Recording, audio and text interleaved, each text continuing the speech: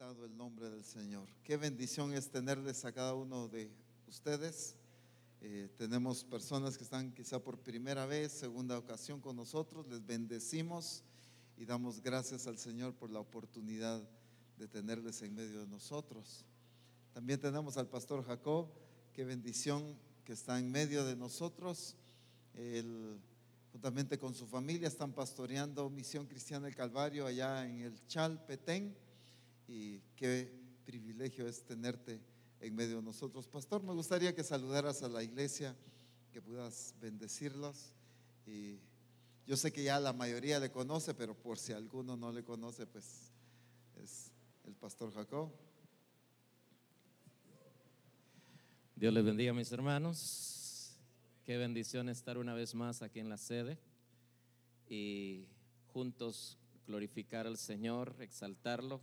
Como decía el apóstol Ronald, es el motivo de nuestra celebración, Él, nuestro Señor. Y estoy acá de visita por motivos de mi hija, pero sin dejar de venir a la casa del Señor, porque ese es nuestro culto al Señor. Y qué bendición poderles saludar esta mañana y hoy alimentarnos también con la palabra de Dios que en breve estará siendo dada. En una ocasión decía, cuando vine la primera vez que estaba aquí en la sede, decía, estamos conectados, siempre predicamos allá, pero lo que se predica acá se predica allá también. Y decía en esa ocasión, el apóstol Ronald tiene que estar bien conectado, porque lo que se predica acá se predica en toda Misión Cristiana El Calvario. Amén. Damos gloria a Dios porque Dios nos tiene trabajando allá en el Chal. Este año, pues, y parte del anterior, Dios nos está permitiendo abrir una iglesia en Dolores. Hay un grupo aproximado de unos 23, 24 hermanos ya. Estamos tramitando ya un terreno para edificar casa al Señor también en Dolores. Y se nos está abriendo la puerta también en el municipio de Santa Ana. Hay una familia ahí que no es cristiana todavía, pero el jefe de esa casa a la cual se les está evangelizando está anuente a recibir la palabra del Señor, y próximamente tendremos noticia también que ahí también habrá Misión Cristiana El Calvario. Damos gloria a Dios por ello, porque el reino de Dios debe seguirse estableciendo. Y como se me dijera en la palabra, en la carta apostólica que se me envió en el 2009 por el apóstol Abraham, ha sido enviada ya para establecer el reino de Dios en Petén, que necesita eso. Y gracias a Dios ha habido un cambio en todo Petén. Como testimonio incluso del distrito, el 16 tuvimos un seminario, tal vez algunos de ustedes vieron parte, donde era necesario. El año pasado, por estas fechas, en enero fue, ¿verdad? 7 de enero creo que fue, donde el apóstol, por motivo de necesidad, por la muerte del pastor Moisés Q, se hizo la fusión de los dos distritos. Y sí ha habido una necesidad de establecer el reino de Dios en todo el distrito, pues, y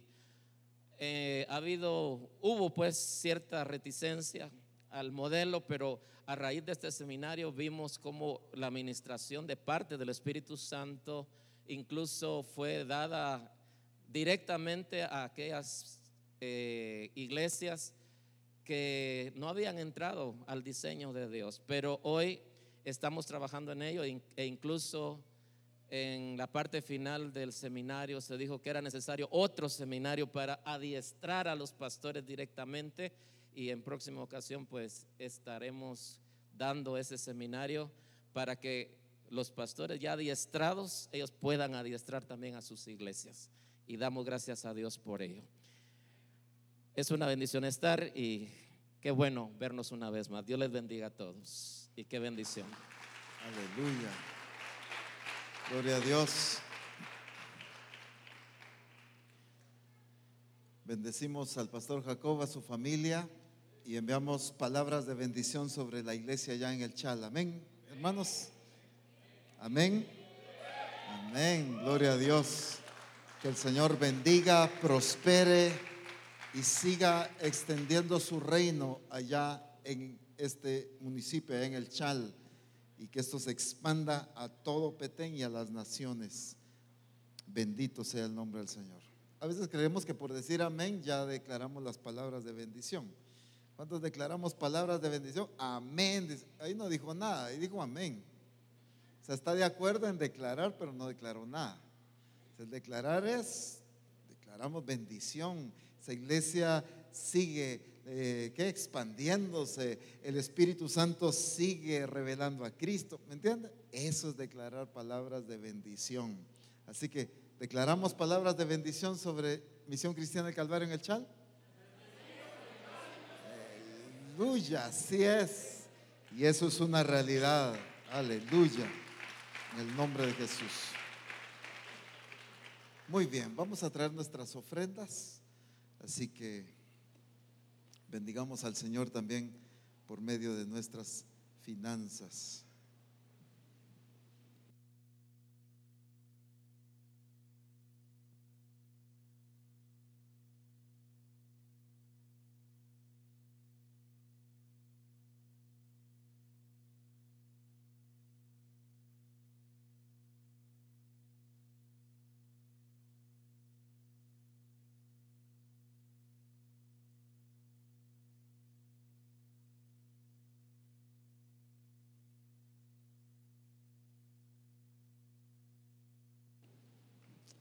Aleluya.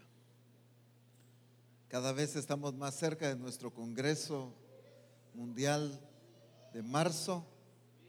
Así que todos preparándonos, no solo financieramente, sino más que todo en nuestra actitud, nuestra hambre, nuestra sed de recibir, de alimentarnos, de beber lo que el Espíritu Santo ha determinado hacer en este Congreso. Amén. Así que sin duda alguna veremos su gloria de una manera preciosa, porque este es un Congreso superior. Amén. Bendito el nombre de Jesús. Acompáñenme a Mateo. Voy a ir de una vez porque ese reloj siempre tiene algo contra mí. Y hoy no sé cómo lo voy a hacer. Mateo capítulo 16. Ya lo quitó. Ya lo quitó Juan, así que no culpo. No hay reloj, así que el Señor lo ayude. El domingo pasado estuvimos hablando sobre nuestra identidad como hijo de Dios. Estuvimos basándonos en el Salmo 2:7, que dice: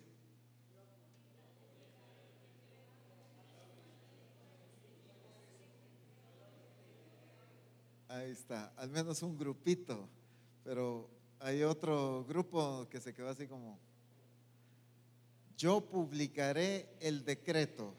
Jehová me ha dicho, mi hijo eres tú, yo te engendré hoy. Amén. Muy bien, pero hoy quiero que veamos esta identidad de hijo, pero en Cristo Jesús. La vida, la expresión de Cristo en su identidad como hijo. Pero aquí en Mateo capítulo 16, Jesús hace una pregunta, o más bien dos preguntas a sus discípulos sumamente interesantes. Versículo 13 dice: viniendo Jesús a la región de Cesarea de Filipo, preguntó a sus discípulos, diciendo, pregunta número 1: ¿quién dicen los hombres que es el Hijo del Hombre? Hablando de él. ¿Quién dicen los hombres? En otras palabras, ¿qué dice la gente de mí? ¿Qué entendimiento tiene la gente? ¿Cuáles son sus expresiones? ¿Qué confiesa la gente de lo que yo soy? Y entonces, al encontrar la respuesta tan inmediata y que dijéramos general de los discípulos, Porque dice, ellos dijeron. Esta respuesta estaba fácil, todas se la sabían. Todos los discípulos se sabían la respuesta. Eso significa que ellos habían escuchado lo que la gente decía. Eso significa que ellos conocían el concepto, el criterio, los comentarios de la gente acerca de lo que Cristo era. Ellos dijeron, versículo 14, unos dicen, ¿verdad?, Juan el Bautista, otros Elías y otros Jeremías o alguno de los profetas. Entonces, según la gente, ¿quién era Cristo? Para algunas personas él era Juan el Bautista, para otras personas Elías, para otras personas Jeremías y para otros alguno de los profetas. Uno de los profetas ha de ser. Es Elías. No, este es Jeremías. No, sin duda alguna Juan el Bautista resucitó. Entonces cada quien tenía su propio concepto de lo que era Jesús. Interesante porque Jesús les pregunta primero a sus discípulos, ¿qué dice la gente de mí? Y no era por falta de identidad, no era que él andaba buscando su identidad, sino quería conocer el entendimiento de sus discípulos respecto a él. Pero primero les hace esta pregunta: ¿qué dice la gente del Hijo del Hombre? ¿Qué dice la gente que soy yo? Entonces, según la gente, no se ponían de acuerdo, ¿verdad? Para algunos Jeremías, para otros Elías, cada quien tenía su concepto. La diversidad de conceptos de la gente no afectaba ni alteraba la identidad de Jesús. Y entonces viene Jesús y les hace otra pregunta. Y él les dijo, segunda pregunta, ¿y vosotros? La pregunta anterior era, ¿y qué dice la gente? Ahora, ¿qué dicen ustedes? ¿Y vosotros, quién decís que soy yo? Ahí el problema es que ya no dice ellos dijeron. La primera pregunta estaba más fácil. Como decían muchos en la escuela, ¿me puede repetir la pregunta, profesor? Para ver de dónde sacamos la respuesta mientras nos la vuelven a preguntar, ¿verdad? Jesús les hace la pregunta, ¿y ustedes qué dicen? Y entonces, respondiendo Simón Pedro, ya no respondieron todos, sino solamente Simón Pedro, dijo, tú eres el Cristo, y ponga atención, el Hijo del Dios viviente. Entonces le respondió Jesús, bienaventurado eres Simón, hijo de Jonás, porque no te lo reveló carne ni sangre, sino ¿quién? Sino mi Padre que está en los cielos. Jesús tenía muy clara su identidad. La diversidad de criterios de la gente no alteró la identidad de Jesús. El problema es que hoy en día a las personas sí le altera el criterio de la gente. La gente dice, tú no sirves para nada. Y la persona dice, es que no sirvo para nada. Todo el mundo piensa lo mismo. A mí desde pequeño me dijeron, sos un inútil. Y entonces en la vida me veo como un inútil. ¿Por qué? Porque sí afecta el criterio de la gente hoy en día a las personas. Nos dejamos influenciar y muchas veces nuestra identidad de lo que somos la dejamos al criterio de lo que la gente piensa que nosotros somos. Y a veces dependemos, es que la gente no me ve como un siervo de Dios y por eso es que no puedo fluir. Es que la gente no me ve y no me trata como un hijo de Dios y por eso es que no puedo actuar. Y entonces estamos excusando nuestro accionar, estamos justificando nuestra falta de expresión de Cristo por el criterio que muchas veces la gente tiene. Y entonces los discípulos tenían claro el entendimiento que la gente tenía acerca de Jesús. Para el que creía que era Elías, sin duda alguna lo trataba como Elías. Para el que creía que era Jeremías, sin duda alguna lo iba a tratar como Jeremías, pues.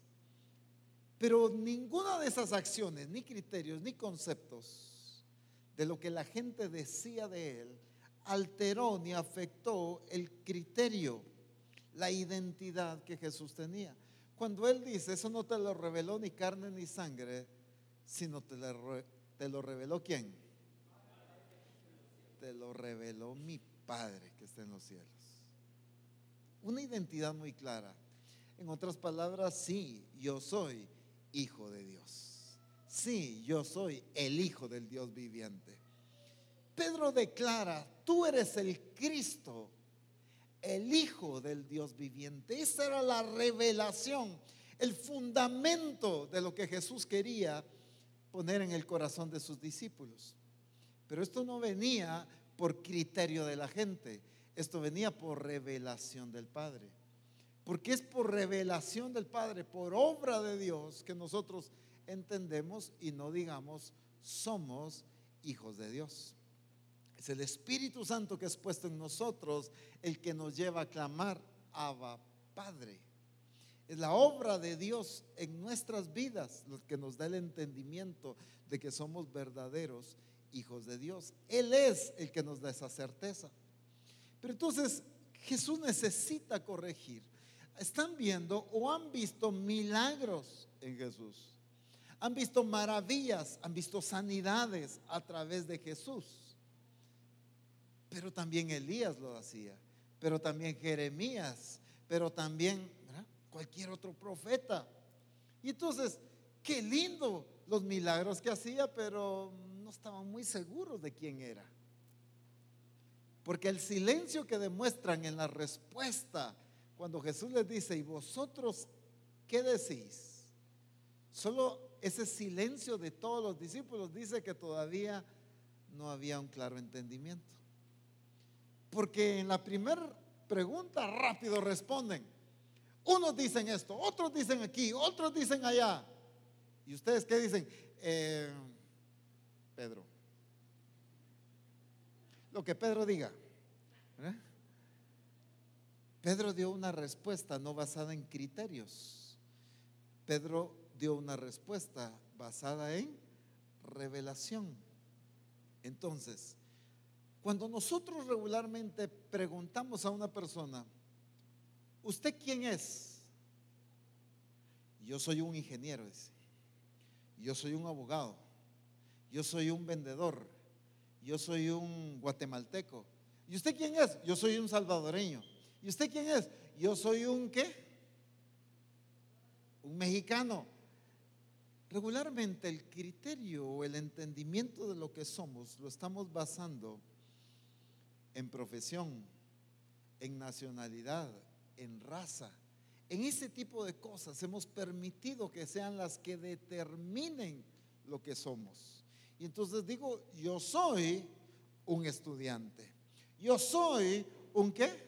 Un doctor, yo soy un... Y entonces la identidad me la dio quizá una profesión, la identidad me la dio una nacionalidad. Es que usted sabe que somos chapines usted. Y aquí mire, los chapines somos desordenados y los chapines somos acá. Mire, ¿a qué hora nos juntamos? A las 5, hora chapina. Porque nuestra identidad, ¿quién nos la está dando? Estamos permitiendo que mi identidad me la esté dando el ser chapín. Ustedes, algunos recordarán en aquellos años cuando se cambiaba la hora en Guatemala, que en algunos años hicieron ese intento, no funcionó, porque usted iba a cualquier lugar en los pueblos y usted decía, nos juntamos a las 2 de la tarde, la gente llegaba a las 3. No, es que la hora de Dios, decía. Y entonces nadie cambiaba su reloj.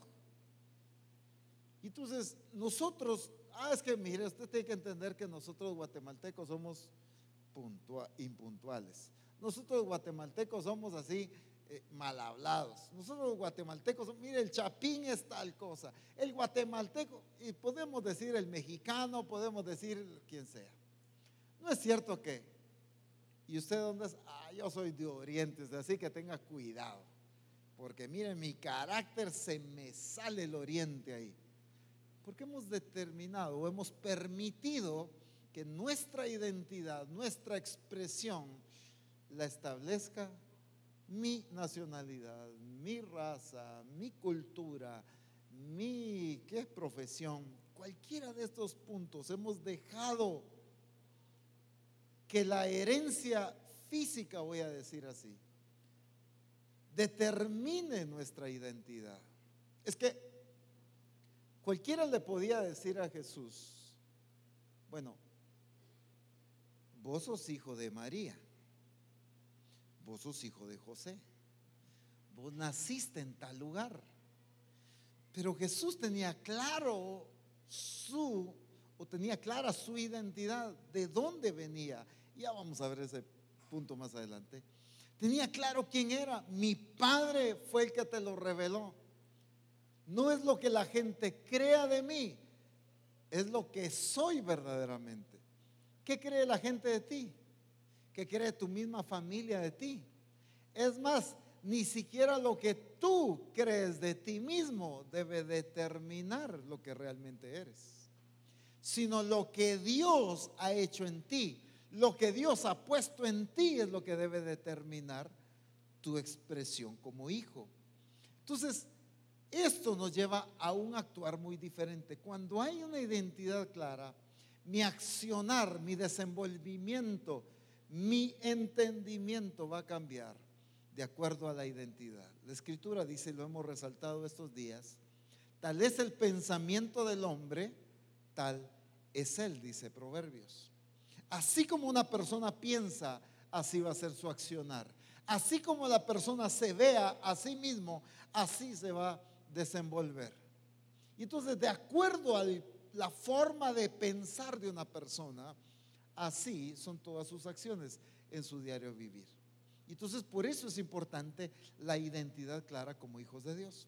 Ahora, en este punto quiero resaltar este otro aspecto. En Juan capítulo 16, verso 15, Juan capítulo 16, luego vamos a leer Juan 17:10.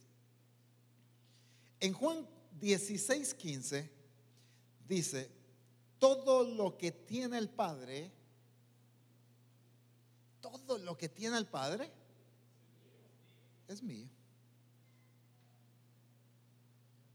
Por eso dije que tomará de lo mío y os lo hará saber. Estaba hablando del Espíritu Santo. Pero quiero resaltar esta parte. Todo lo que tiene el Padre, Jesús dice, es mío. En Juan 17:10 dice: y todo lo mío es tuyo, y lo tuyo mío, y he sido glorificado en eso. Todo lo mío es tuyo, y lo tuyo es mío. Miren qué identidad de un hijo. Todo lo tuyo es mío. Todo lo que tiene el Padre es mío. Esto llevaba a actuar a Jesús de una manera diferente. ¿Qué es lo que tiene el Padre? Cuando decimos qué es lo que tiene, estamos hablando de lo que es, ¿no es cierto? De su esencia, de su naturaleza. ¿Qué es lo que tiene el Padre? Tiene sabiduría. Entonces, si el Padre tiene sabiduría, Jesús tiene sabiduría, y por eso actuó con sabiduría. El Padre tiene poder, ¿sí o no? Y entonces, ¿cómo actuó Jesús? Con poder. Todas las expresiones y las características del Padre, Jesús entendía que eran de Él también. ¿Por qué? Porque no estaban unidos por un sentimiento, por una congregación, estaban unidos por una genética. Y eso es lo que el cristiano debe entender, que no nos une el nombre de una congregación, nos une la genética de Cristo que ha sido puesta en nuestras vidas. Esa genética es la que determina lo que somos realmente.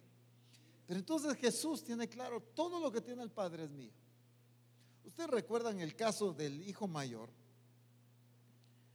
¿Qué es lo que el hijo mayor decía?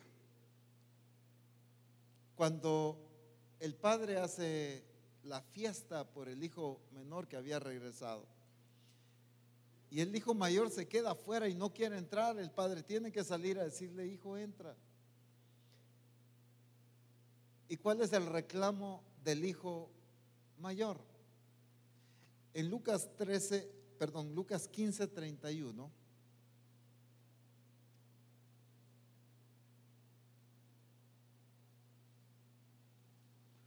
Lucas 15:31. Él entonces le dijo, está hablando del hijo mayor hacia el padre: tú siempre estás conmigo, perdón, del padre al hijo, tú siempre estás conmigo y todas mis cosas son tuyas. Porque ¿cuál había sido el reclamo? Yo siempre te he obedecido, le dijo. Obediente, pero falta de identidad. Y así hay muchos cristianos: Señor, yo hago todo lo que me mandas, pero no tiene identidad de hijo, no se expresa como hijo. Este hijo era obediente. Todo lo que me dijiste yo lo he hecho, nunca te he desobedecido y nunca me has dado un cabrito para gozarme con mis amigos. Él se quería conformar con un cabrito y se puso celoso porque al hermano le mataron el becerro gordo. Y ese es el problema de una persona que está falto de identidad. Se molesta cuando el padre mata el becerro gordo por un hermano suyo y hace celebración y le pone anillo y vestido nuevo y zapatos nuevos a su hermano. ¿Y qué? Pero se andaba perdido, y miren, pero si es nuevo, y yo que he estado aquí por años, yo que no he desobedecido a Dios. ¿Y por qué el Señor lo honra a este? ¿Y por qué el Señor bendice a aquel? ¿Y por qué no me bendice a mí? Si quiero un cabrito que me dé. ¿Y por qué está el becerro gordo? Esa es falta de identidad. Cuando tú no te gozas por la bendición del Padre hacia otro, es porque no tienes clara tu identidad de lo que eres. Es porque hay un problema de identidad contigo. ¿Y por qué él sí lo honra a Dios? ¿Y por qué él sí lo usa a Dios? ¿Y por qué hay Dios menos tiempo que yo y Dios ya lo está usando? ¿Y por qué? Cualquier cosa podemos decir. Porque yo llevo tiempo comenzando mi negocio y ahora que acaban de hablar de eso, y el hermano empieza y ya va prosperando. ¿Y por qué no a mí? Si el padre le quiere matar el becerro gordo, que le mate el becerro gordo. Si le quiere hacer fiesta, que le haga fiesta. Si el becerro gordo estaba ahí, porque tú no lo agarraste antes. ¿Por qué estaba el becerro gordo disponible? Porque el hijo mayor no lo agarró. Si le dice en esta cita que leímos: todas mis cosas son tuyas, le dice el padre. Por eso estaba disponible el becerro gordo, porque él toda la vida se pasó anhelando, aunque sea un cabrito. La falta de identidad no te permite actuar como un verdadero hijo de Dios, tomar las bendiciones que son tuyas, que te pertenecen, porque Jesús en todo su accionar sabía y entendía que todo lo que el Padre tenía era suyo. Y por eso decía: todo lo tuyo es mío. Si tú tienes poder, también yo tengo poder. Si tú tienes sabiduría, yo tengo sabiduría. Si tú tienes, ¿qué más? Misericordia, yo también la tengo. Si tú tienes, ¿qué más?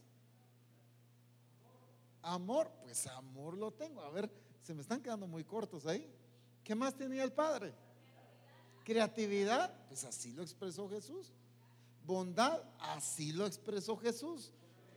Autoridad, el Padre tiene autoridad sobre todas las cosas, ¿sí o no?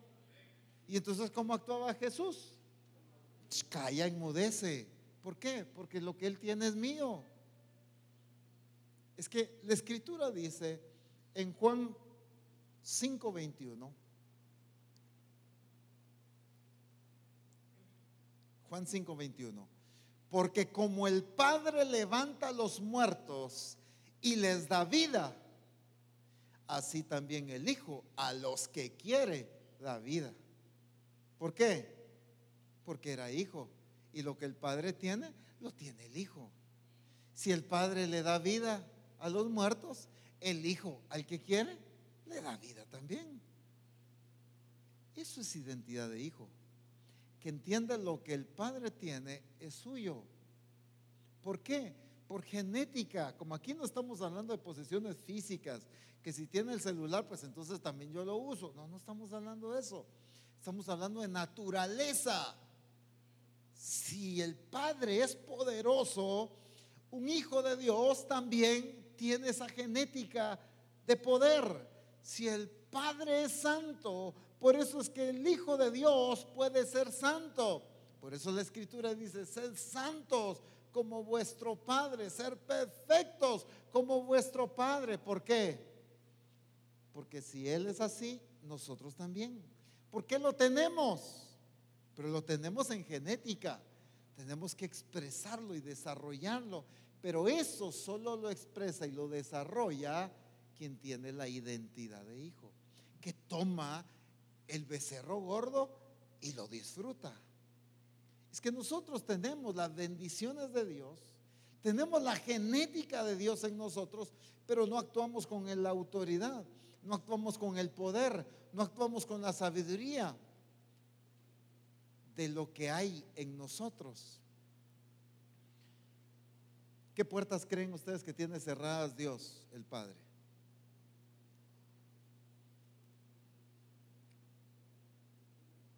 ¿Qué creen ustedes que impide al Padre hacer algo? Pues si todo lo que Él tiene lo tenemos nosotros. Pero la iglesia sí vive limitada. No porque no esté el becerro gordo ahí. Estoy hablando de la bendición, estoy hablando de la promesa, de lo que al Padre le pertenece. No porque no esté, sino porque no lo hemos aprendido a tomar. Y entonces en el accionar de Cristo vemos la autoridad sobre un enfermo, la autoridad para perdonar, porque el Padre es perdonador. De tal manera amó Dios al mundo que dio a su Hijo unigénito para que todo aquel que en Él crea no se pierda, mas tenga vida eterna. Así es el Padre, así es Él. Mujer, ¿dónde están los que te acusan? Nadie te acusa. Vete y no peques más. Porque le fue fácil perdonar. Porque en la cruz le dice: Padre, perdónalos porque no saben lo que hacen. ¿Por qué? Porque eso es lo que tiene el Padre, eso es lo que tiene el Hijo. Ay, Señor, y a mí tanto que me cuesta perdonar a aquel que me ofendió, a aquel que me hirió. Apóstol, porque usted no le hicieron lo que a mí me hicieron, usted no vivió lo que yo he vivido, y yo tengo eso aquí en mi corazón. ¿Sabe por qué no puede perdonar? Por la falta de identidad de hijo, porque no ha entendido lo que tiene, y lo que usted tiene es lo mismo que su Padre tiene. En usted fue puesta la misma genética, la misma simiente, y si Él es perdonador, nosotros podemos perdonar. Con razón la Escritura dice: perdonad. Con razón la Escritura dice: amad a vuestros enemigos. Con razón la Escritura dice: bendecid a los que os maldicen. Pero mire cómo lo mira la religiosidad. ¡Hala, qué duro! ¡Hala, pero qué difícil! ¿Cómo puedo realizar esto? ¿Pero cómo puedo cumplir esto tan difícil? Porque no hemos entendido que no se trata de voluntad y de fuerzas humanas. Se trata de que lo que el Padre tiene, también lo tenemos nosotros. Su genética. Pero es quien toma autoridad, quien hace uso de eso. Por eso Jesús, ante una tormenta, no se ponía: ay, Padre, te pido por favor, Padre, te suplico, calma la tormenta, ayúdanos, no dejas que nos muramos. Ese es el tipo de clamor de la iglesia, por falta de identidad. Jesús sencillamente decía: calla y enmudece. Dicho en la versión chapina: cállate, estate quieta ya, calma la tormenta. ¿Y por qué tenía esa autoridad Jesús? ¿Por qué tenía ese poder Jesús? porque lo que el Padre tenía era de Él también. Por eso es que cuando Jesús habla de su iglesia, dice: yo edificaré mi iglesia, que ni las puertas del Hades prevalecerán contra ella. ¿De qué clase de iglesia está hablando Jesús? De una iglesia que tiene su identidad clara de lo que es por la genética que fue puesta en Él. Por eso es que nos manda a echar fuera demonios. Por eso es que nos manda a alcanzar las naciones. ¿Por qué? Porque Él sabe la genética que puso en nosotros. Pero nosotros seguimos limitados en la genética física, en la genética humana. Es que mi papá era aquí, mi mamá era allá, mi familia la más pobre en Manasés, yo el más pequeño en la casa de mi padre, yo soy tardo para hablar. Y vemos todas las limitaciones de nuestra genética humana. Y muchas veces esas son las que nos impiden cumplir el propósito de Dios. Cuando Dios dice algo, rápido surgimos con esa mentalidad, como le pasó a un Gedeón, como le pasó a un Moisés. Sin embargo, ¿qué vimos la semana pasada? La Escritura dice que hemos sido rescatados de vuestra vana manera de vivir, la cual recibisteis de vuestros padres, no con cosas corruptibles como oro o plata, sino con la preciosa sangre de Jesucristo. Porque esa libertad de la genética humana viene por la genética de Cristo puesta en nosotros, por la sangre de Cristo, sí, ciertamente por la sangre que se derramó en la cruz del Calvario, pero también por la genética que ha sido puesta en nosotros. En nosotros corre la misma simiente, eso es lo que dice la Escritura.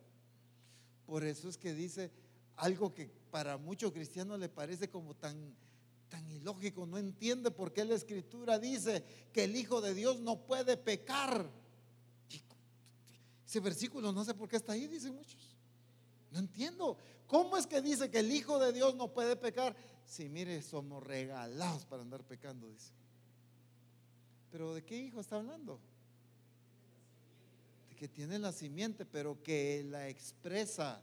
Tiene el becerro gordo, pero no lo dejó guardado en el corral. Lo disfruta, lo toma posesión de él, de las bendiciones, de las promesas. Y entonces camina en pos de lo que Dios lo ha llamado a hacer, de la genética que está puesta en sus vidas. Y entonces queremos emprender un negocio. Y entonces muchas veces empezamos a caminar. Decimos: voy a caminar en fe, voy a empezar a accionar, pero con una mentalidad de a ver si se me abren las puertas, a ver si Dios abre puertas. Díganme, ¿qué puertas tiene cerradas el Padre? Y todo lo que Él tiene es mío, ¿o no? Todo lo que Él tiene es tuyo, si naciste de nuevo, por supuesto. Si no has nacido de nuevo, pues tienes que nacer de nuevo para que la simiente de Dios sea puesta en ti. No porque me congrego, no porque canto coritos, no porque me creo evangélico. La simiente de Dios no es en el que se cree evangélico. La simiente de Dios es puesta en el que ha nacido de nuevo, porque allí es puesta la simiente de Dios. Entonces, todo lo que el Padre tiene es mío, decía Jesús. Un claro entendimiento de pertenencia, de propiedad. Y por eso hacía uso. Miren, díganme ustedes, ¿qué leyes de la naturaleza rigen a Dios?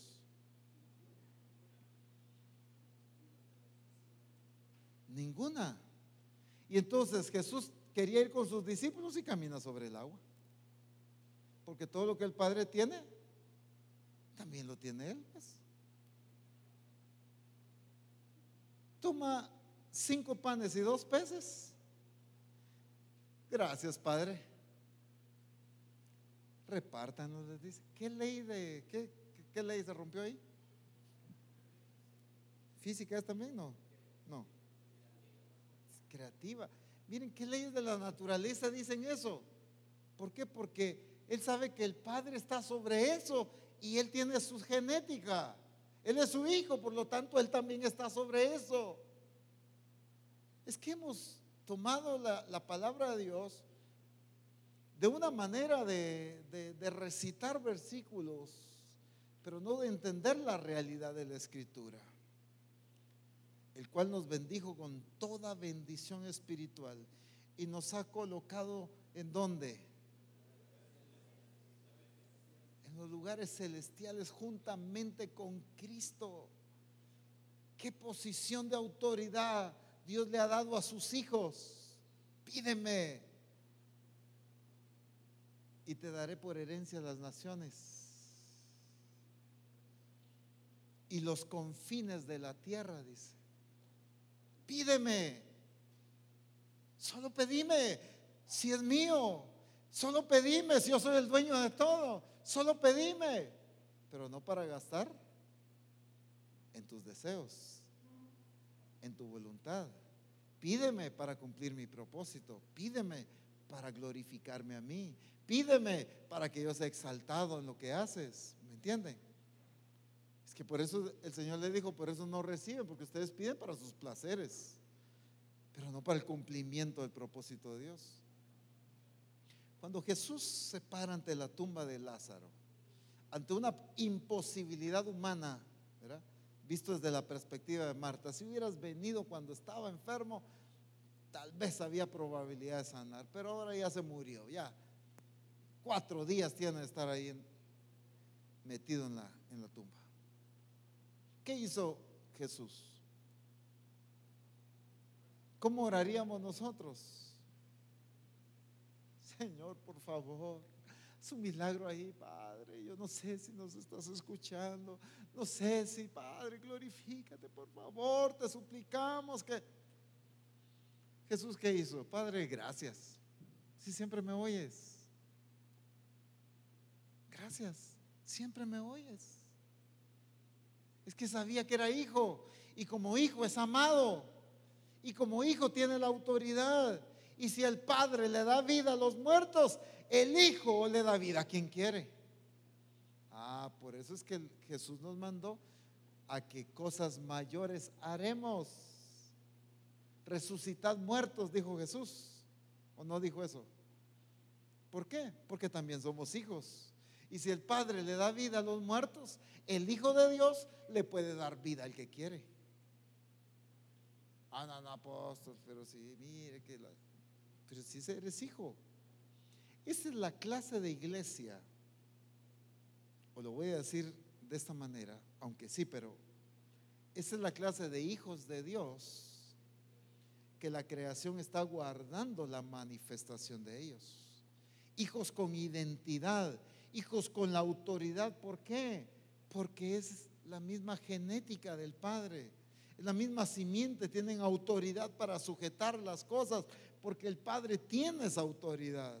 El Padre puso dominio, puso territorio, puso límites, y el Hijo de Dios puede poner los límites. Por eso es que a Adán y a Eva le dijo: señoread o juzgad sobre los peces del mar, sobre las aves de los cielos, sobre las bestias del campo.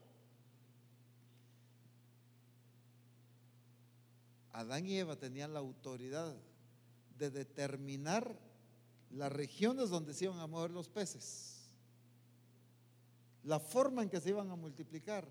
Eran ellos los que estaban administrando a los peces del mar, a las aves de los cielos. Ellos determinaban dónde van a hacer su migración, dónde van a moverse, todo.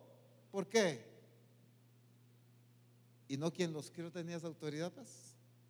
No el que los hizo a su imagen, conforme a su semejanza, tenía esa autoridad y puso en ellos esa autoridad. Lo que Dios quiere es que nosotros entendamos que lo que el Padre tiene es nuestro. No estamos hablando, y claramente ya en medio de nosotros es muy conocido, pero lo repito por aquellos que nos pueden estar escuchando en internet. Es claro el entendimiento que no estamos hablando de la omnisciencia de Dios, de la divinidad de Dios, ¿sí? Dios, es el único Dios. Pero Dios puso su genética en nosotros para que podamos expresarlo tal y como Él es. Cristo es el resplandor de su gloria y la imagen misma de su sustancia, dice. Revela el carácter, pero también da a conocer el poder del Padre. ¿Por qué? Porque el poder que tiene el Padre lo tenía el Hijo. La imagen que tenía el Padre la tenía el Hijo. El que me ha visto a mí ha visto al Padre, porque la misma naturaleza que tiene el Padre la tenía el Hijo. Es la misma simiente que fue puesta en la iglesia. Pero la iglesia tiene que cambiar su manera de pensar, su identidad, para caminar ya no con temor, sino para caminar con certeza, con seguridad, para actuar, para pararse a predicar, para hablar con autoridad. Está la gran fiesta y Jesús se pone en pie en medio de la fiesta. No pide permiso con el alcalde si le dan permiso para dar un mensaje, si era correcto hacerlo en medio de la fiesta o después que terminara. Jesús tiene autoridad. Se pone en pie y dice: si alguno tiene sed, venga a mí y beba. Los religiosos, limitados por el sábado, Jesús entra a la sinagoga y ve a una mujer encorvada. Jesús la sana. ¿Por qué? Porque Él era Señor del sábado. Es que así era la autoridad del Padre, así era la autoridad de Él. Pero hoy, como iglesia, como hijos de Dios, hemos permitido que las circunstancias determinen lo que podemos y lo que no podemos hacer. Nuestra escuela, nuestros recursos, nuestra familia, ¿qué? De la carne, voy a decir así, nuestra familia carnal, nuestra familia también, es que decimos consanguínea y también de Cristo, ¿verdad? Humana, pues, biológica es la palabra. Que nuestra familia biológica determine lo que somos capaces o lo que no somos capaces. Hoy en día todavía hay mucho hijo de Dios que ve a su familia, a sus padres, a sus abuelos, a sus tatarabuelos, lo que sea, y dice: no, siempre hemos sido pobres, siempre vamos a ser pobres. Es que mi familia nadie ha resaltado, ¿qué puedo hacer yo? Que mire, siempre ha habido limitación en mi familia, de plano yo también tengo que enfrentar lo mismo. Siempre han habido enfermos en mi familia, enfermos. Es que mi mamá padeció de no sé qué, mi abuela padeció, de plano me tocó la chibolita. Tengo que padecer porque es genético.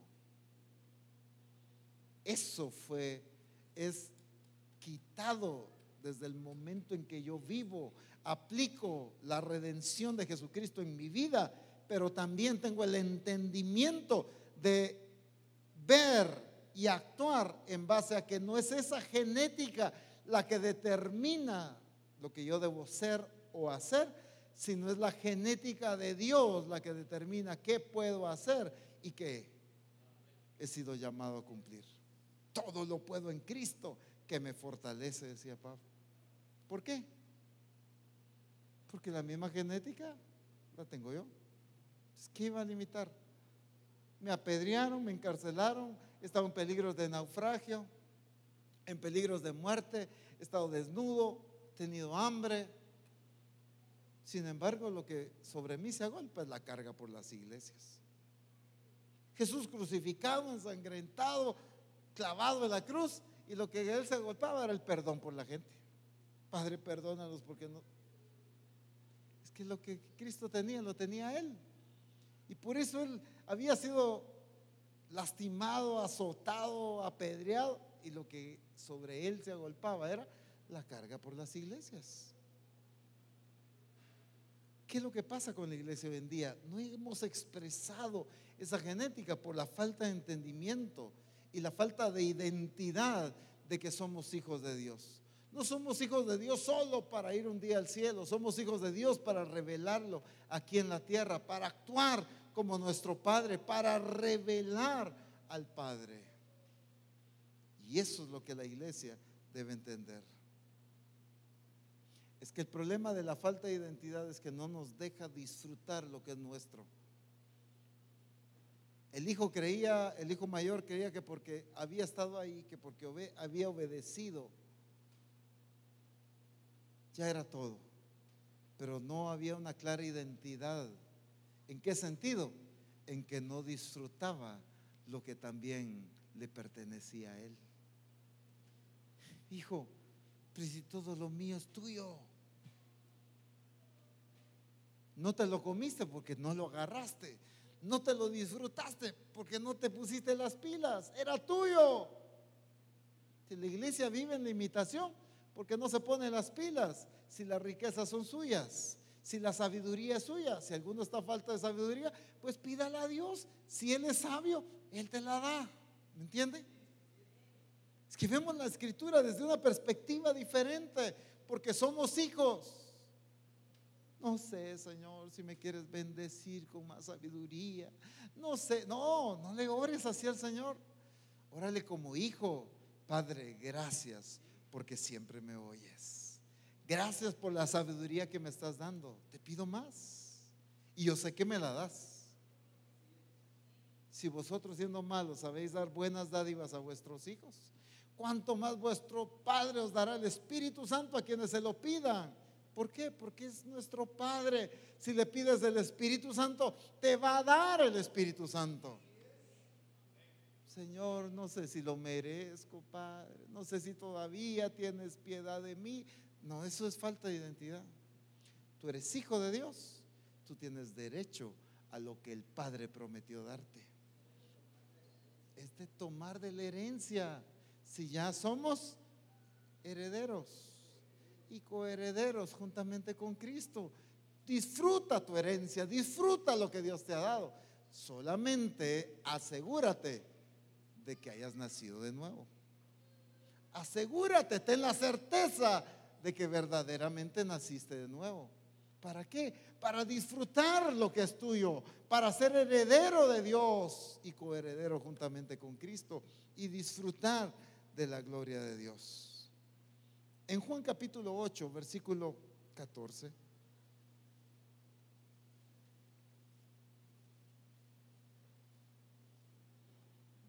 Juan capítulo 8, versículo 14.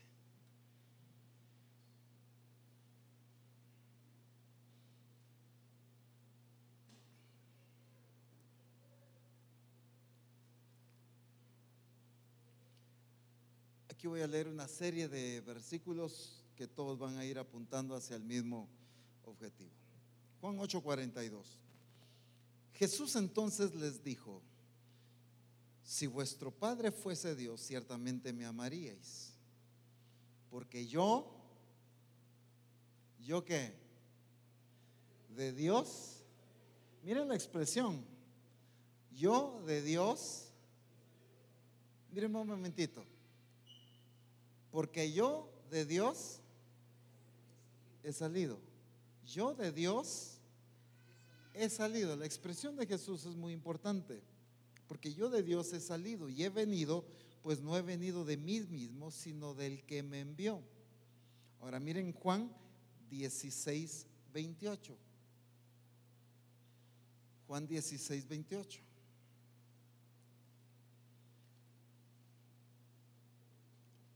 Salí del Padre y he venido al mundo. Otra vez dejo el mundo y voy al Padre. Salí del Padre y he venido al mundo. Salí del Padre. Jesús tenía claro su origen, de dónde había salido, porque el origen determina el propósito. El origen determina la función, el llamado, la ejecución. Entonces Jesús entendía de dónde había salido y entonces entendía cuál era su función aquí en la tierra: revelar al Padre de dónde Él había salido. La iglesia, como no hemos entendido claramente nuestro origen, entonces no hemos entendido nuestra función como iglesia. Dice la Escritura en Efesios capítulo 2, versículo 10.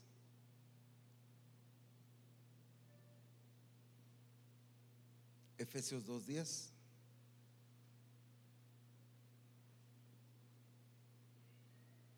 Porque somos hechura suya, póngale atención a esta expresión, creados en Cristo. Aunque obviamente lo implica, pero estoy resaltando esta parte, no, nadie va a decir que estoy predicando otra cosa. Lo implica, sí, pero ahorita estamos resaltando.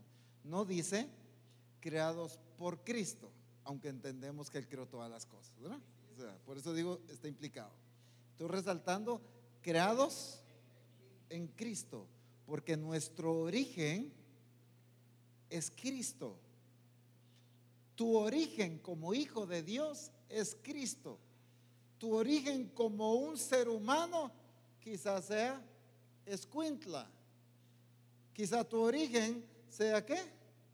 Zacapa. Quizá tu origen sea Santa Rosa. Quizá tu origen es Guatemala. Quizá tu origen es México. Quizá tu origen es Costa Rica, donde sea, Honduras. Pero el origen de un hijo de Dios, no de este cuerpo, no de esta carne, sino de la naturaleza que fue puesta en mí, viene de Cristo.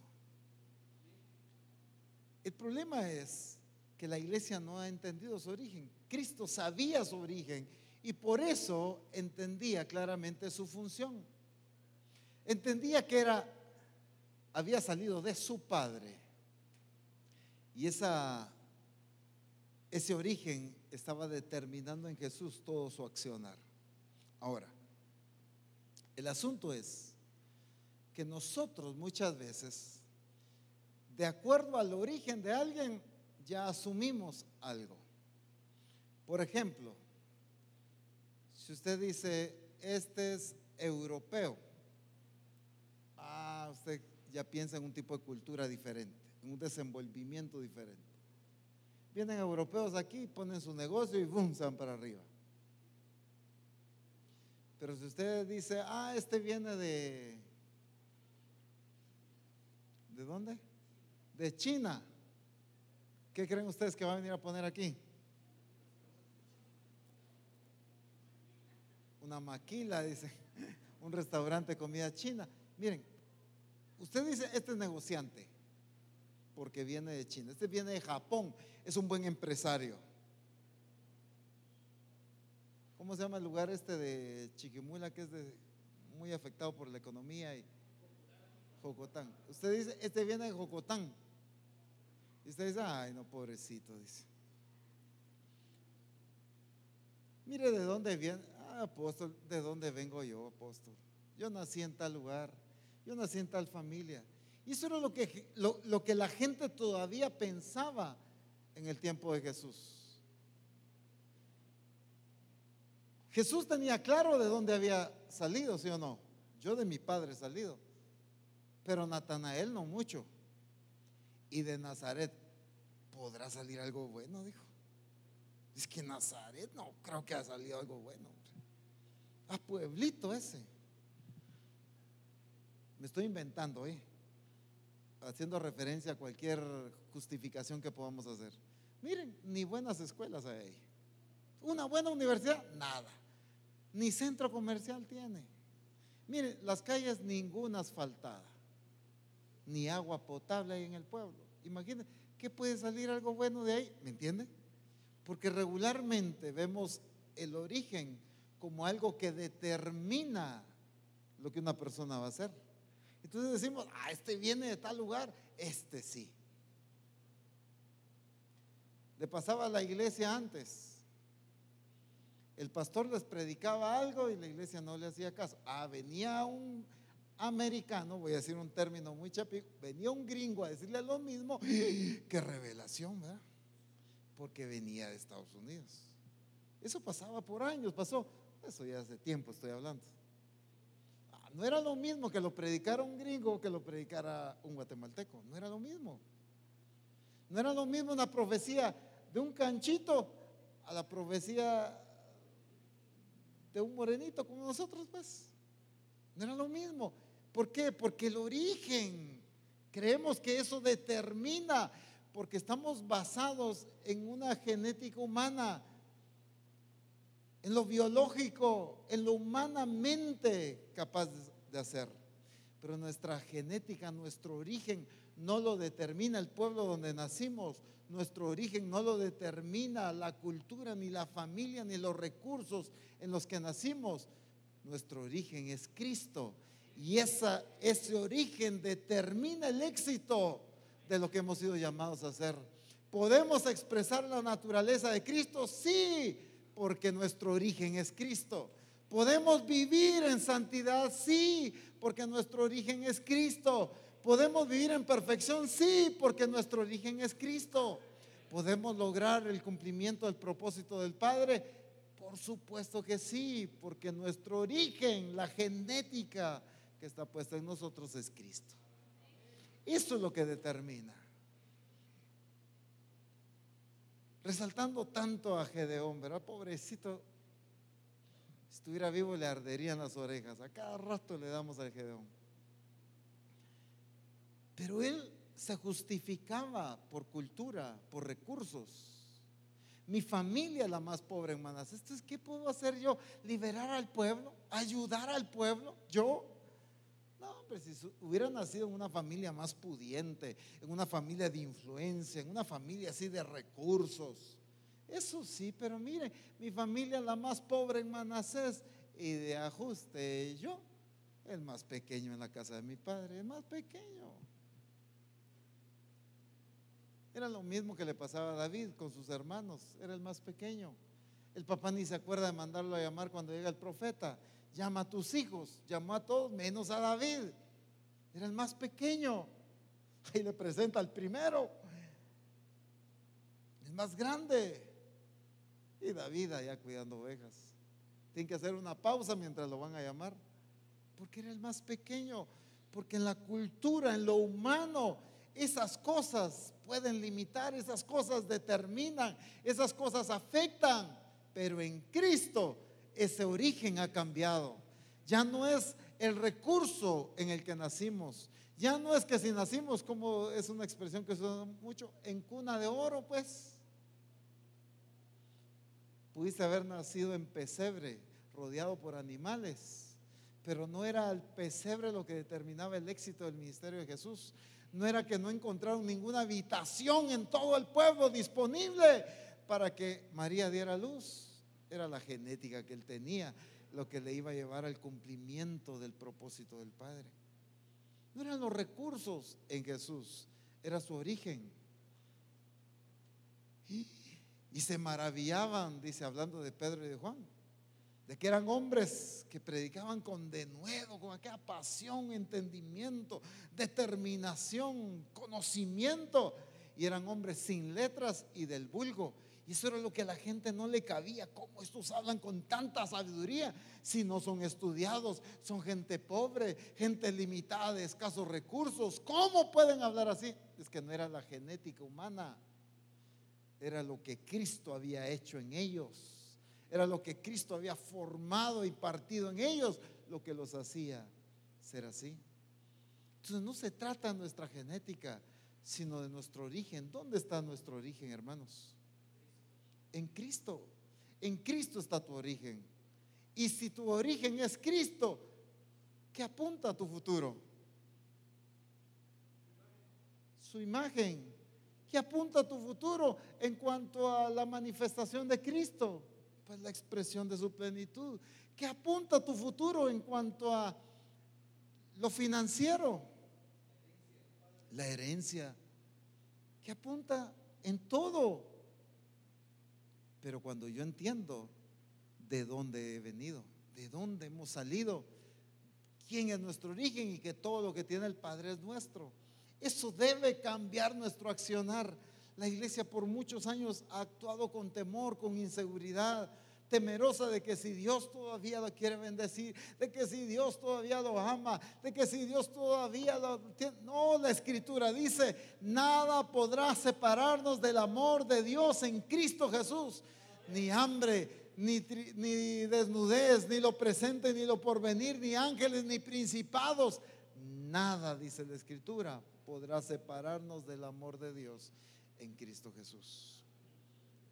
Pero ¿qué es lo que limita? ¿Dónde está la herramienta del enemigo para paralizar a una iglesia? En su identidad.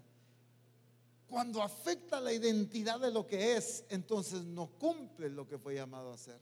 Cuando entiendes tu origen, entiendes tu propósito en esta tierra. Si tu origen es Cristo, tu propósito es revelar a Cristo en esta tierra. Es que Jesús lo entendió.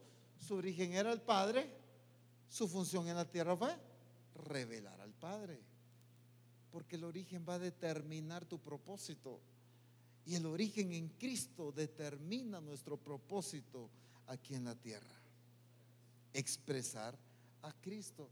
La Escritura dice claramente en 2 Corintios capítulo 1 verso 22: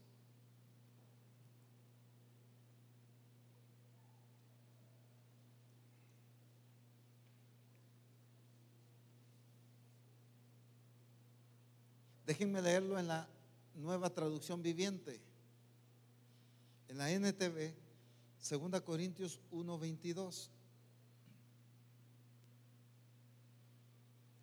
Y dice: y nos identificó como suyos al poner al Espíritu Santo en nuestro corazón como un anticipo que garantiza todo lo que Él nos prometió.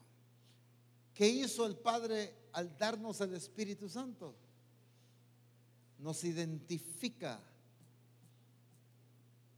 Usted agarra una camisa y dice: no, esta no tiene la marca, esta no es original, esta no tiene el sello.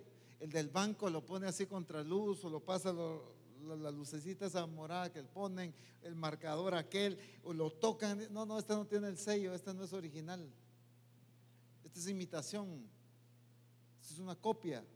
Están buscando el sello, porque el sello de identidad es lo que le da la garantía de que es original. Le va a dar la identidad correcta a ese billete. ¿Qué cosa? El sello.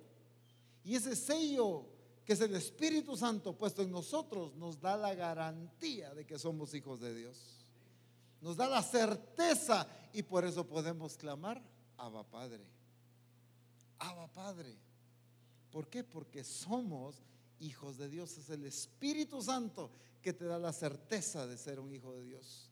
La iglesia necesita entender la importancia de vivir en el poder del Espíritu, en la llenura del Espíritu, para actuar como verdaderos hijos de Dios. Para revelar su identidad como hijos de Dios, se necesita al Espíritu Santo. El Espíritu Santo lo hemos limitado a tantas cosas, pero el Espíritu Santo es el que nos hace caminar y expresarnos como hijos de Dios. No solo a proclamar y a repetir una expresión como Abba Padre, sino a tener, nos da la certeza de que somos hijos de Dios. ¿Cuál es nuestro origen? Jesús siempre enfatizaba el origen. Cuando Jesús dice: yo soy la vid y vosotros los pámpanos, ¿de qué está hablando? ¿De qué? Nos originamos en Él. Él es el origen. No existe rama si no hay tronco, pues. No existe fruto si no hay árbol. Dependemos de Él. Pero Jesús está enfatizando el origen para que puedan producir un fruto de esta misma naturaleza. Ustedes tienen que entender que de mí han salido y que de mí deben permanecer pegados, pues. Origen. Yo soy la vid y vosotros los pámpanos, de las ramas. El que está en mí y yo en él. Así es. Jesús lo declaraba. ¿Por qué? Porque hay esa unidad. Hemos salido nosotros de Cristo. Hemos permitido que nuestros sentimientos determinen lo que somos, que las circunstancias que enfrentamos determinen lo que somos. Tú no estás definido por tus éxitos ni por tus fracasos, por lo que tienes o lo que no tienes. Los recursos o la falta de ellos no definen ni determinan lo que tú eres.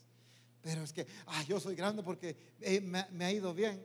Yo no sirvo porque me ha ido mal. No, estamos permitiendo que nuestros éxitos o nuestros fracasos nos determinen. Yo sí soy importante porque tengo, mire. Yo no sirvo porque mire, Dios no me provee. No es lo que tienes o lo que no tienes, lo que has alcanzado o lo que no has alcanzado lo que determinan, sino es lo que eres en Cristo Jesús. Es la simiente, es la genética. Esa identidad en un hijo de Dios va a repercutir en nuestra manera de pensar, en la forma de actuar, en la manera de hablar. Vas a hablar como un hijo de Dios, vas a pensar como un hijo de Dios, vas a actuar como un hijo de Dios, tomando posesión de lo que te pertenece, no saliendo corriendo, no ahuyentado, no evadiendo responsabilidades, sino cumpliendo lo que Dios nos ha llamado a hacer como iglesia. Las naciones solo pueden ser alcanzadas por una iglesia con una identidad clara de verdaderos hijos de Dios, que toman posesión, que le pueden decir: dame por herencia las naciones y por posesión los confines de la tierra. Dámelo, te pertenecen a ti, me amas, soy tu hijo, y entonces puedo pedírtelo. Es la identidad la que te da la capacidad de hacer las cosas correctamente. Va a repercutir en cómo piensas. La iglesia necesita renovar su manera de pensar. ¿Pero cómo? Teniendo clara la identidad de lo que es un nacido de nuevo, de lo que es alguien que verdaderamente ha nacido de nuevo. Gálatas 4, capítulo 7, y termino con esto. En la Nueva Traducción Viviente,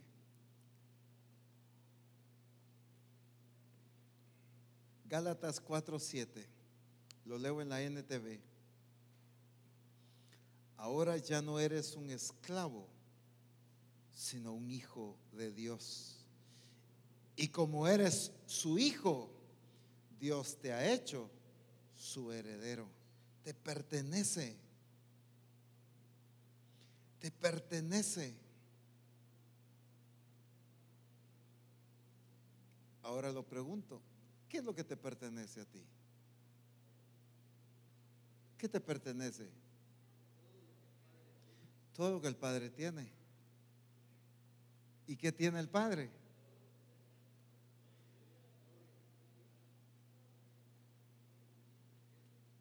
Entonces, ¿por qué no lo tienes?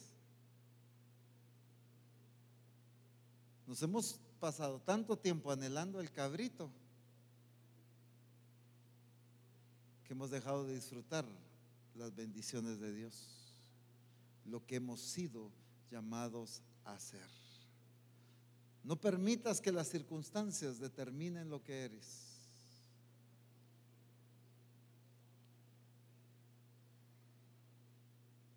El niño, el adolescente, el joven y quizás hasta un adulto se pone su playera de Michael Jordan, su pantaloneta y sus tenis Air Jordan, y dice, se siente todo un Michael Jordan rebotando la pelota y jugando. Él siente que es Jordan solo porque tiene la playera, tiene la pantaloneta, ¿no es cierto?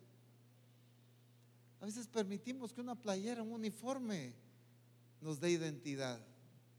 Si no tengo la playera, no encesto, hombre. Una playera, sí, ahí sí me siento puro Jordan y juego puro Jordan. Permitimos que cosas externas estén determinando. Es al revés. Tu identidad clara va a repercutir hasta en tu manera de vestir. No es tu manera de vestir la que determina lo que eres, sino es lo que eres lo que va a determinar tu manera de vestir. Eres un hijo de Dios, vístete como un hijo de Dios. Eres un hijo de Dios, habla como un hijo de Dios. Compórtate como un hijo de Dios, vive como un hijo de Dios, porque es lo que eres. No es al revés. No permitas que tus recursos te digan lo que eres, sino empecemos a actuar y a vivir en base a lo que somos en Cristo Jesús, porque ya no somos esclavos, somos hijos, y como somos hijos, somos herederos. Heredero del dueño de todo, heredero del que te ama. No solo tiene, sino te ama. Es que eso es lo hermoso, ¿verdad? Porque ¿de qué nos sirve que nuestro Padre sea el dueño de todo si no nos ama? No nos va a dar nunca nada. Pero miren qué combinación perfecta. Es dueño de todo. Y nos ama a tal magnitud que dio a su Hijo por nosotros. Estamos hechos. No lo tenemos porque no lo tomamos. Entonces, como hijo de Dios, me puedo poseer este negocio, esta empresa, un buen trabajo. Entonces voy a actuar fielmente, honradamente. Voy a trabajar bien, me voy a esforzar, porque este trabajo me pertenece, este negocio lo levanto, es mío. Voy a levantar esta empresa, voy a conquistar las naciones, voy a servir a Dios, este ministerio. Pero hay que hacer algo. Actuemos como hijos de Dios, pues. Pídeme y te daré por herencia las naciones, pero no se quedó cruzado de brazos Cristo. Vino y se hizo obediente. No estimó el ser igual a Dios como cosa que aferrarse, sino se despojó, dice la Escritura. Tomó forma de hombre, forma de siervo, hecho semejante a los hombres. Se humilla, se hace obediente hasta la muerte y muerte de cruz. Y entonces Dios le exalta hasta lo sumo. Entendía su posición, entendía su derecho, pero entendía que debía actuar como hijo de Dios también. Pongámonos en pie, por favor.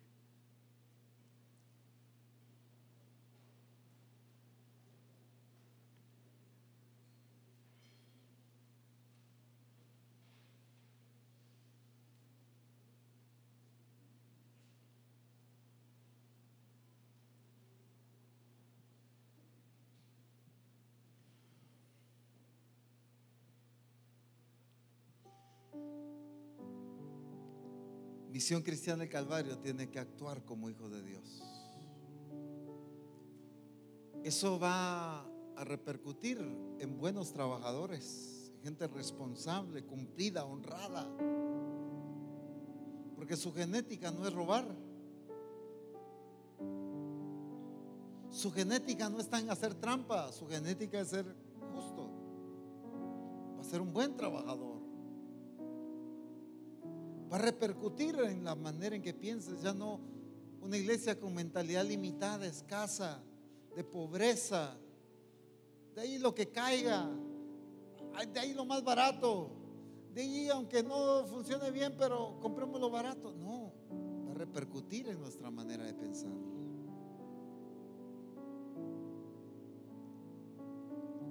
Ustedes ven a una persona, entra una mujer con aquellos zapatos despampanantes, un vestido carísimo, su peinado, su maquillaje, y caminando así, y ustedes dicen, pura modelo, ¿no es cierto? ¿Por qué no le dicen, hoy si venís pura hija de Dios? Pura modelo, porque la modelo es la referencia. Porque una modelo si se viste bien, el hijo de Dios no. Que nos digan, cuando hablas con sabiduría, hoy si hablaste como hijo de Dios. Cuando te vean cumplir con tu trabajo, así me gusta que trabajes como un hijo de Dios. Voy a contratar hijos de Dios porque son excelentes en su trabajo. El hijo de Dios revela lo que es, actúa, piensa, habla como hijo de Dios. Recuerda, ¿cuál es tu origen? Es Cristo. ¿Y cuál es la genética que fue puesta en ti? Es Cristo.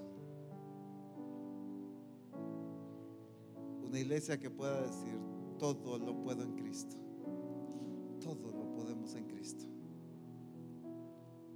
Porque si para Dios no hay nada imposible, ¿por qué para su iglesia sí? Si es Él actuando en nosotros, todo apuntando al cumplimiento de su voluntad, siendo gobernados, no para hacer cosas a nuestro antojo, a nuestro gusto, a nuestra satisfacción, jamás, sino para el cumplimiento de su propósito. Levántate como un hijo de Dios, actúa como un hijo de Dios, sirve como un hijo de Dios, Vas a orar por un enfermo como un hijo de Dios, con el entendimiento de que tu Padre siempre te oye. Así que no vayas a orar por un enfermo con la actitud de a ver qué pasa, sino con la certeza de lo que Él ya hizo. Padre, gracias porque siempre me oyes. Lázaro, fuera. Ya estaba hecho, con certeza, con seguridad. Voy a ir con los discípulos, camino sobre el agua. Las leyes de la naturaleza, de la física, no van a limitar la manifestación de un hijo de Dios. Esto no significa que vas a ir a probar esta semana ahí al lago de Matitlán, pero sí sé con toda certeza que va a llegar el momento en que Dios te diga: ve y predica a esa aldea, y no hay ningún puente en ese lugar, y van a haber hijos de Dios que van a caminar sobre el agua para ir y cumplir lo que Dios les ha mandado. Cuando Dios te diga algo, ni el agua te puede limitar. Ahí es diferente. Es que Dios les dice: conquisten, crucen. Señor, pero no está el gran mar ahí, ¿ves? Pues lo abrimos y pues crucen. Señor, no está el río, pues detenemos las aguas y crucen. ¿Y qué pues? ¿Cuál es el problema? ¿El Señor te envía algo? Sí, Señor, ¿y cuál es el problema? ¿La dureza del corazón de tu vecino? ¿Ese es el problema? ¿La incredulidad o la religiosidad de tu familiar? ¿Y por eso no le hablas de Cristo? ¿Crees que ese es el problema? ¿Problema para el que abrió el mar? ¿Para el que hizo descender fuego del cielo? ¿Es problema para él eso? Si no es problema para él, tampoco es para ti. Eso es lo que Dios quiere, que actuemos como hijos de Dios. Toma ahí en tu corazón la actitud y la determinación de actuar como hijo de Dios. Que cambie tu manera de pensar ahí. Que cambie tu manera de pensar ahí donde estás, para que entonces cambie tu manera de vivir, como dice Romanos 12:2. Transformados por medio de la renovación de vuestro entendimiento, para que comprobéis cuál sea la voluntad de Dios, agradable y perfecta. Esa buena voluntad de Dios, agradable y perfecta.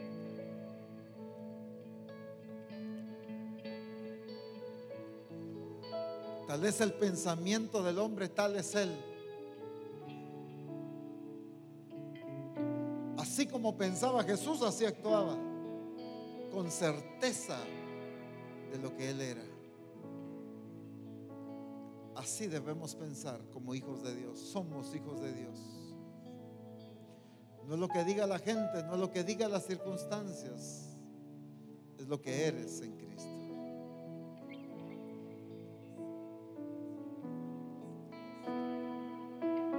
Eso es.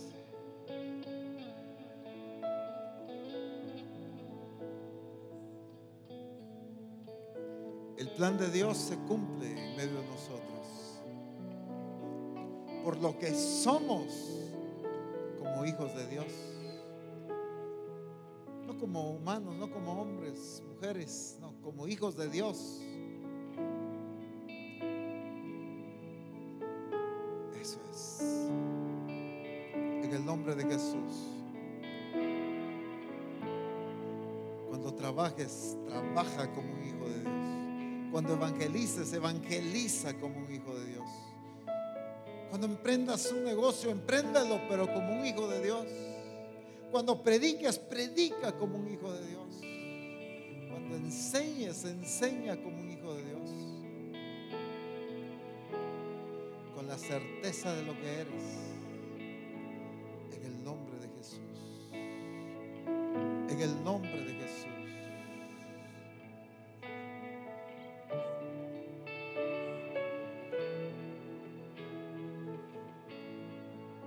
Bendigamos su nombre.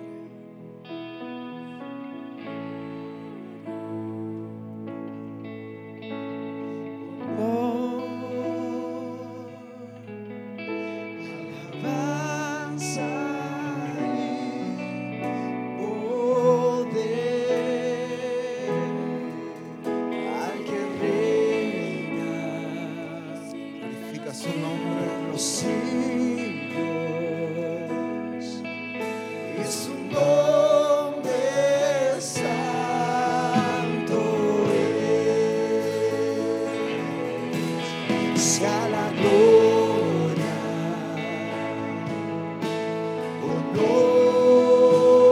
honor, alabanza y poder al que reina por los siglos,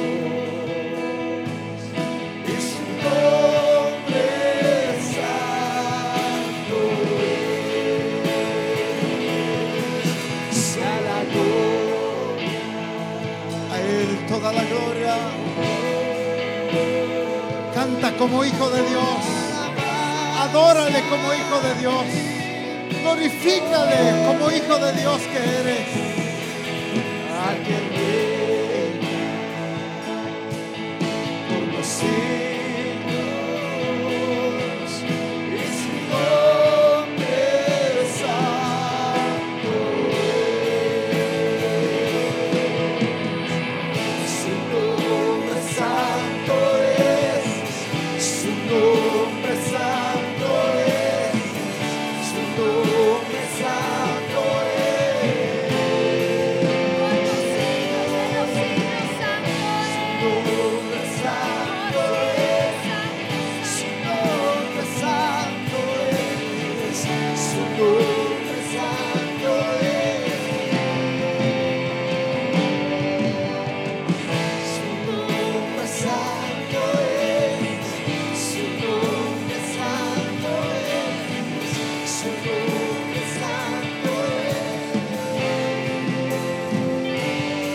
Sea la gloria,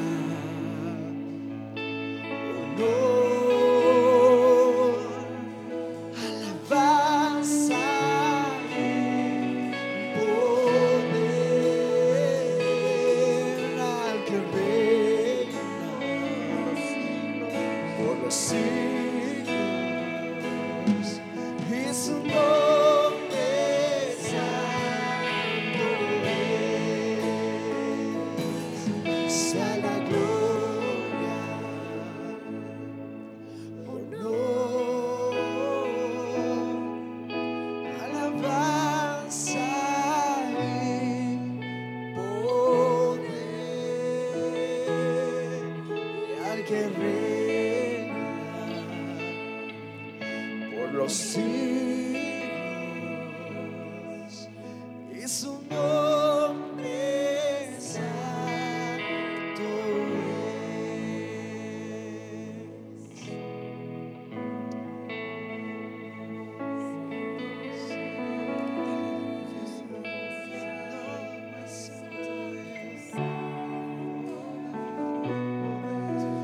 Esa Virgen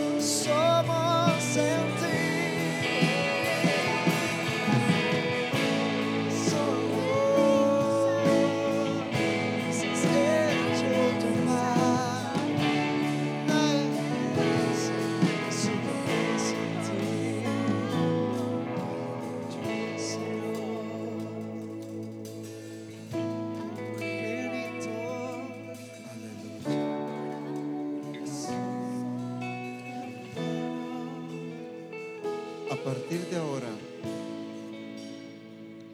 vas a tener una actitud diferente para acercarte ante su presencia.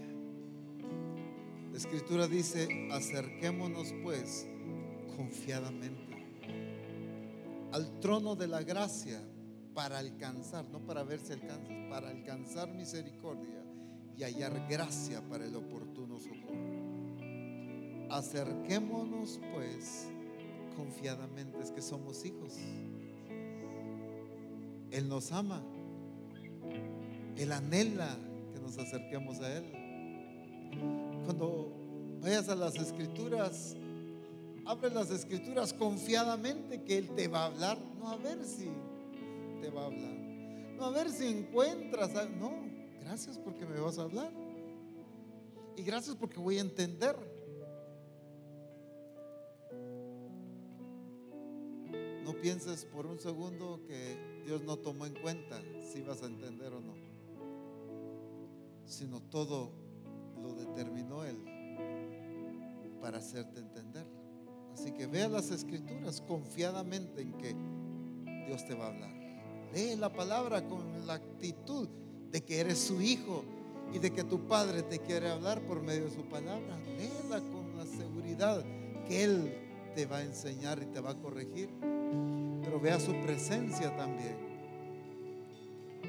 Cierra la puerta, dice Jesús, le enseña a los discípulos, porque mi Padre que ve en lo secreto te recompensará en público. Ve confiadamente a su presencia, que cambie nuestra relación con Dios, con la certeza de que somos hijos amados. Amén. Bendito sea el nombre del Señor. Aleluya.